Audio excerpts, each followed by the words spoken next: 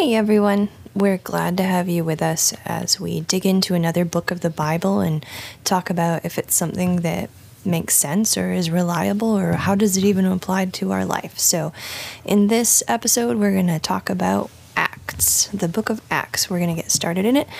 So one of the main themes of Acts is that God is the Spirit who dwells with his people. The author of Acts is very likely Luke. The author can be deduced through the quote-unquote we passages that are found in the book of Acts. There's quite a few. There's a passage in chapter 16, verses 10 through 17, chapter 20, verses 5 through 15, chapter 21, verses 1 to 18, in chapter 27, verse 1, all the way through chapter 28, verse 16. He is basically mentioned as a traveling companion of Paul, which Luke fits perfectly with that. We also know that the writer was with Paul in his first imprisonment from the we passages. So who was Paul with in his imprisonments? Paul mentions 6 names in his letters: Mark, Demas, Jesus, Justus, Epaphroditus, Epaphras, and Luke. Mark wrote his own gospel, so he does not seem like a good candidate to be writing this book. Demas abandoned the faith in 2 Timothy 4:10, so he's pretty unlikely. Jesus Justus was a Jew, Colossians 4:11, so he is unlikely since the writer seems to be a Gentile.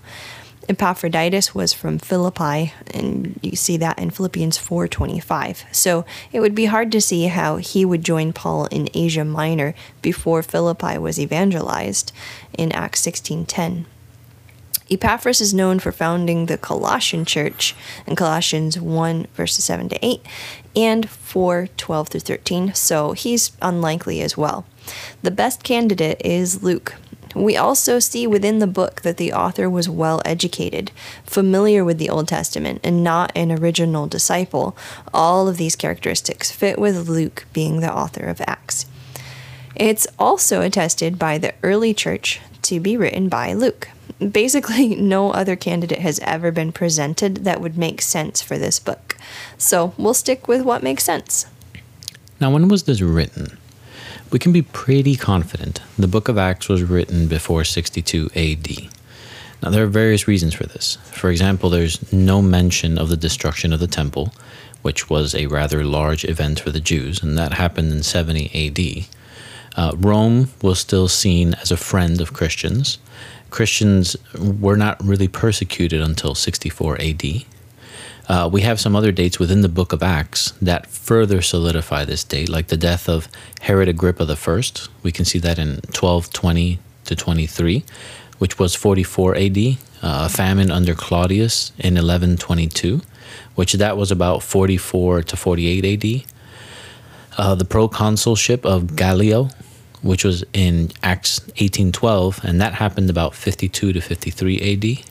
And the same of Felix, which is recorded in Acts 23:26 and 24:27, which happened about 52 to 56 AD. In fact, we can pretty confidently pin the date of Acts down to about 62 AD. And the reason is because of its ending.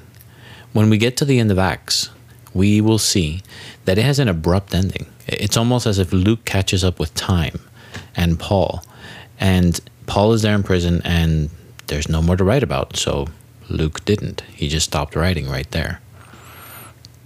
Now, who is he writing to? It is written to a man named Theophilus, which was the same person that the book of Luke was directed to. Most probably this is the second volume of Luke's work to inform Theophilus of Jesus' work and influence. It can also be said that it is directed to a wider audience, that of the world, to show the church's early growth. The provenance is probably Rome or Achaia. Truly, we don't really know for sure, but it could be those.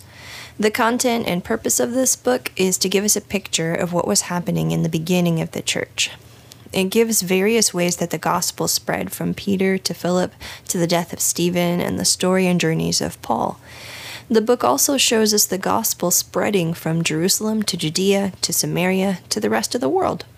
It speaks of the Holy Spirit, the advancement of the gospel, and even gives us some insight into church government.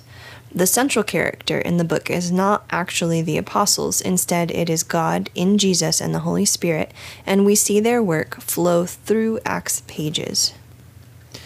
Now, what are the special topics? We try to hit special things that happen within a book. Acts is a history book in terms of its genre, and it's the only one that we have in the New Testament. But it's also theological in its nature. It is not simply a reporting of facts. It is a Christ-centered demonstration of the early church. As a history book, Acts and Luke have been considered one of the best. The facts have been accurate on all their descriptions of ancient times, as explained by archaeologists. It is important to note that the Holy Spirit can be seen throughout the entire book. He is empowering, directing, guiding, constantly present and working. We see him work to spread the gospel to the ends of the known world. And if you want to know more about the Holy Spirit, we'll be talking about him in a separate podcast in a different season/episode. When was this occurring? What was happening during the time of Acts? It was basically the early church time, which was about 33 AD, right after the death of Christ and his resurrection, to about 62 AD. So about 30-ish years of time. For an outline, we'll say the same we've said with the previous books. You can look at thebibleproject.com. They have really good outlines and in video format as well. And so we are very excited to start Acts with you. Hope you enjoy this season, and we'll be speaking to you soon.